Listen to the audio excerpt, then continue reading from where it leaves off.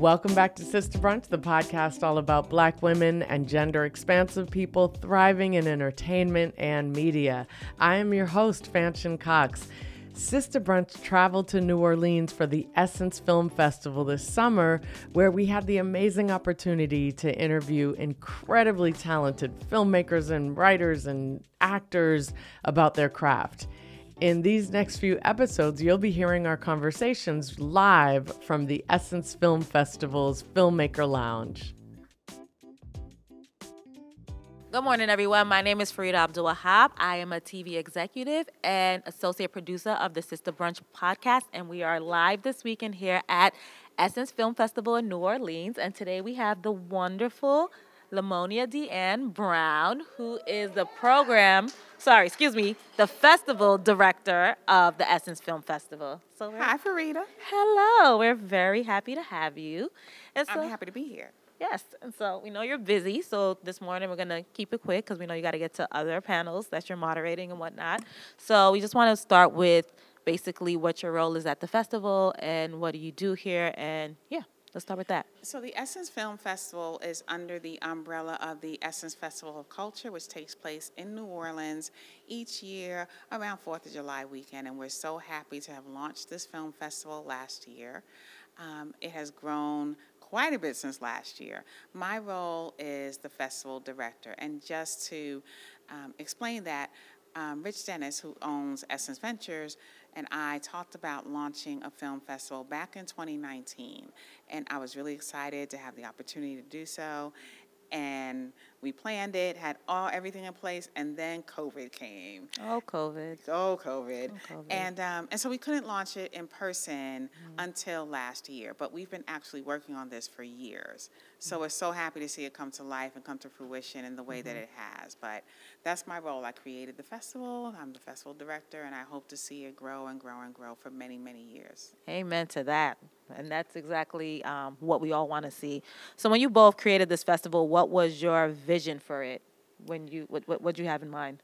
The vision for it was to, make it a place that people who come to New Orleans every year could also showcase their films, connect with other directors and filmmakers and producers, collaborate with each other, co-produce, the same thing as any other film festival, but also adding in the piece of workshops, education, really focusing heavy on below-the-line opportunities, and, giving the town of New Orleans a chance to have a real Black film festival in their hometown. Gotcha. Not many people know how to go about, pursuing a career to become a festival director. What would your advice be to someone who's interested in pursuing a similar route? I would say my first piece of advice would be to really figure out if you want to produce film festivals because you love film festival production, or if you think you want to produce film festivals because you like going to festivals to watch movies. They're two completely different things. Very true. Right? Yes. And I find a lot of people really love going to festivals to watch movies, and we appreciate that. We need people coming to watch the movies.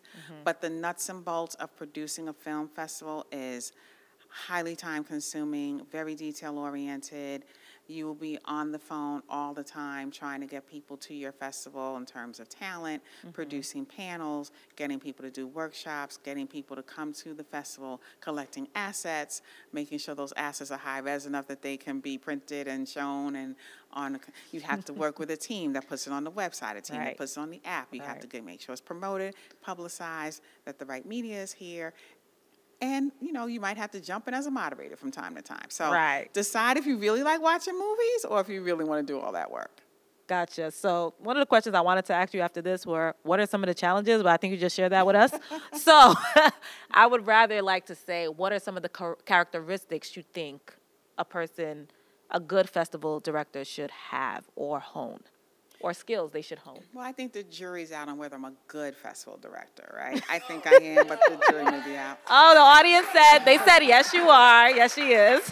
I mean, we're here. Everyone's doing fabulous things, so yeah.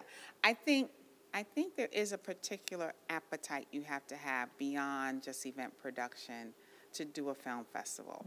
So I am a filmmaker. I went to film school. My core reason for wanting to do film festivals as opposed to focusing on my own work. And I do my own work. I do write my own screenplays. I do produce. However, my focus on film festivals is really about the community, the Black community, people of color whose stories are not being told. And it's amazing if I can get my 10, 15 stories told. But imagine if we have a place where there's 50 stories and all 50 of them have a chance to get told every year. That's the way you change the world, in my opinion.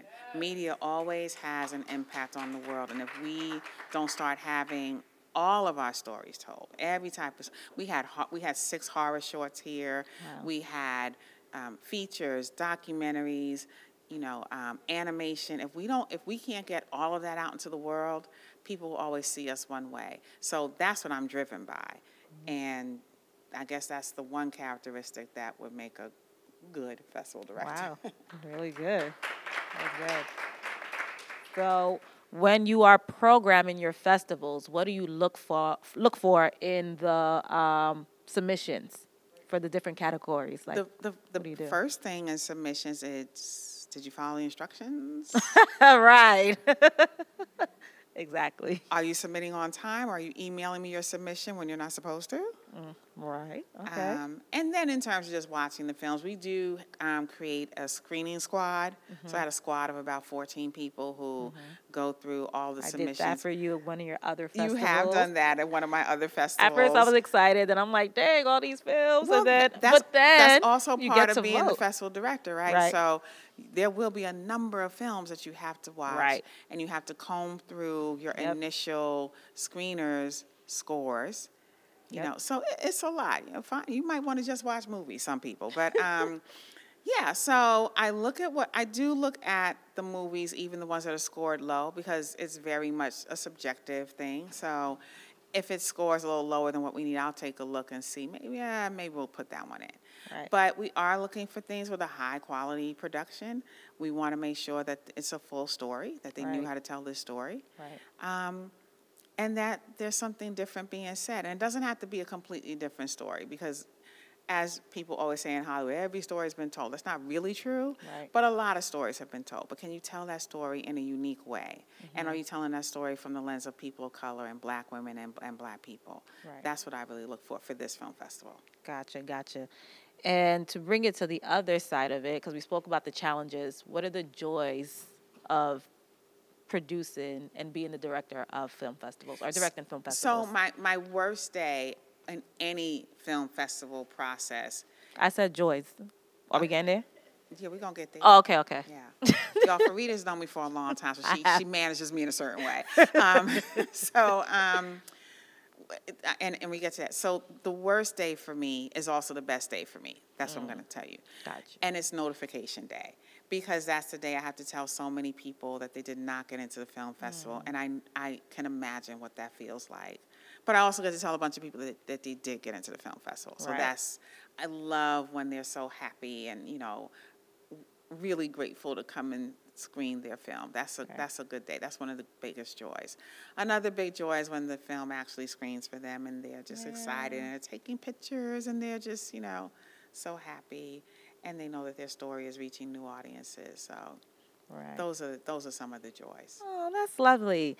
You spoke about community. Can you talk about the type of community and network you've been able to build over your years as just being part of festivals? Because I feel like there's a special community that takes place when you actually attend a festival, whether or not you have a film. So can you just talk about that and what that's like, especially for filmmakers of color?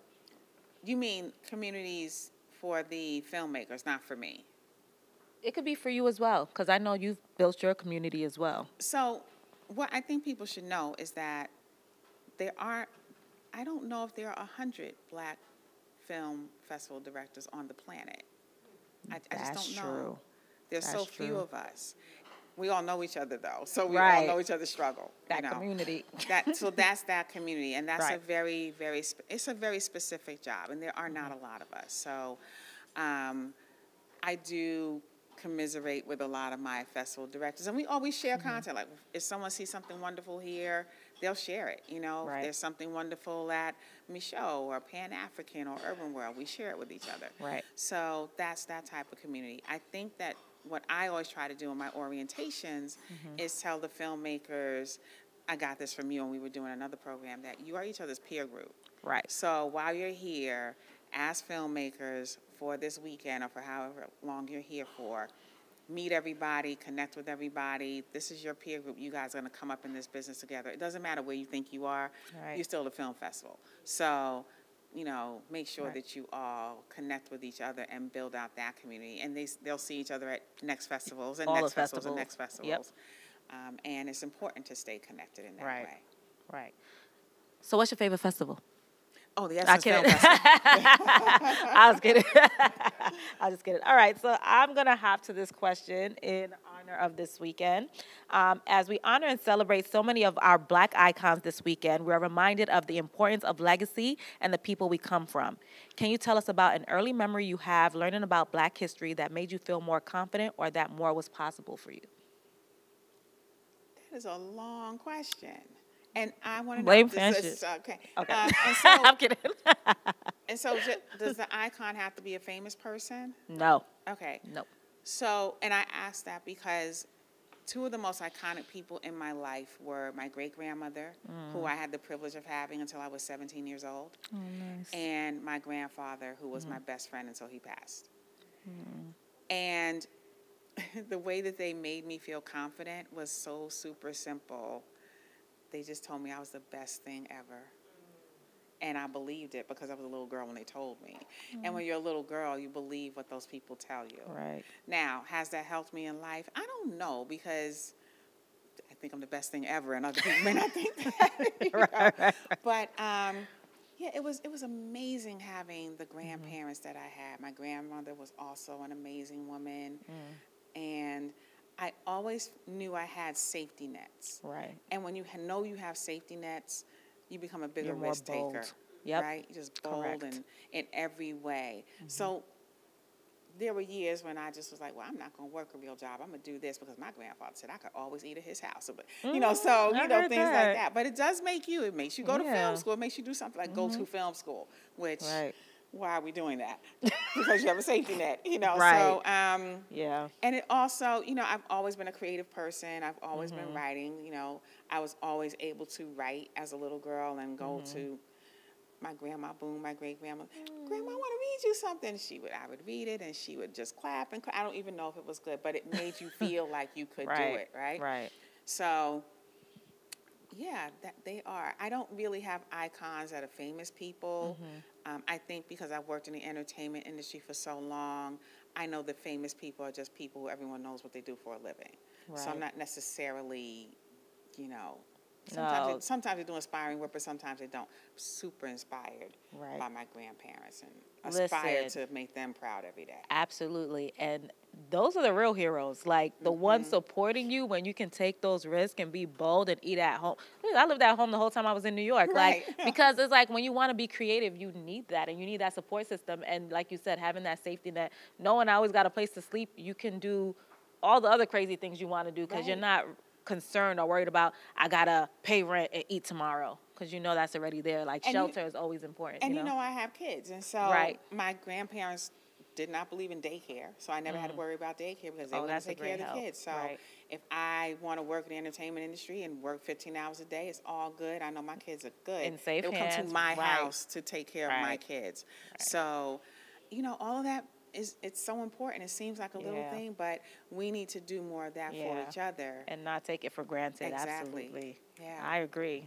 That's a big one. Any more long questions? No long questions, just fun questions from here. So we have to ask you our signature Sista Brunch question, which is, you are sitting down to a Sista Brunch with your younger self. What are you both eating? What are you drinking?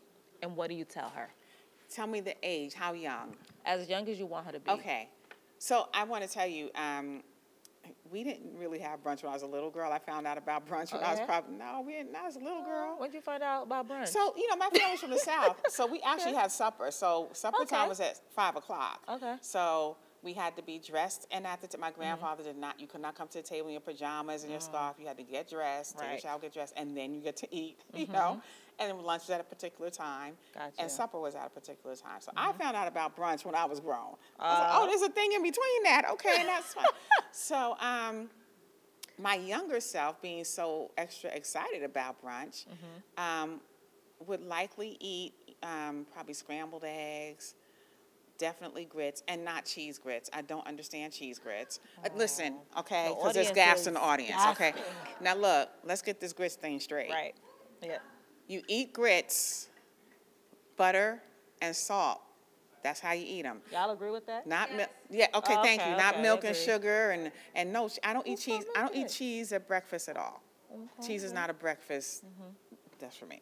Mm-hmm. So that is my younger self. My younger self, 18, 19, 20, 21, would probably drink screwdrivers. I used to love She screwdrivers. said 18, 19, 20. What was the drinking age when you were younger? Well, so when I was young, 18, no, 19. when I was younger in New York, you could drink at 18. In New York, when you were younger, you could drink at any age, right? I mean, legally, right? You could drink when you could go to the army. Oh, you know? okay. So, yeah. So, Okay. but now, and we just had Nikki and Michelle a little earlier. We did. I do love a good avocado toast. Now, for those of you that live in LA, and I don't know if I'm allowed to say Right. this, Javista has the best avocado. Where's that at? It's on Highland. Huh. Look, it's 2 blocks down from In-N-Out Burger, which I should not eat anymore, but I love a good In-N-Out Burger. So, Right. so yeah, it would be avocado toast, and likely it would be some type of mimosa or something with tequila in it. Okay. Hey, I'm not mad at that. Yeah. Okay. And what are you telling your younger self? The same thing my grandparents told me, that you're amazing, you can do anything, and don't let anyone tell you anything different, and I got you. Ladies and gentlemen, Lamonia Brown, Festival Director for the Essence Film Festival. And while we're all here this weekend, you can catch Sista Brunch Podcast on our Instagram at Sista Brunch Podcast. You can catch us on the website at sistabrunch.com. And I am Farida Abdul-Wahab. Thank you all. Thank you, Farida. Thank you.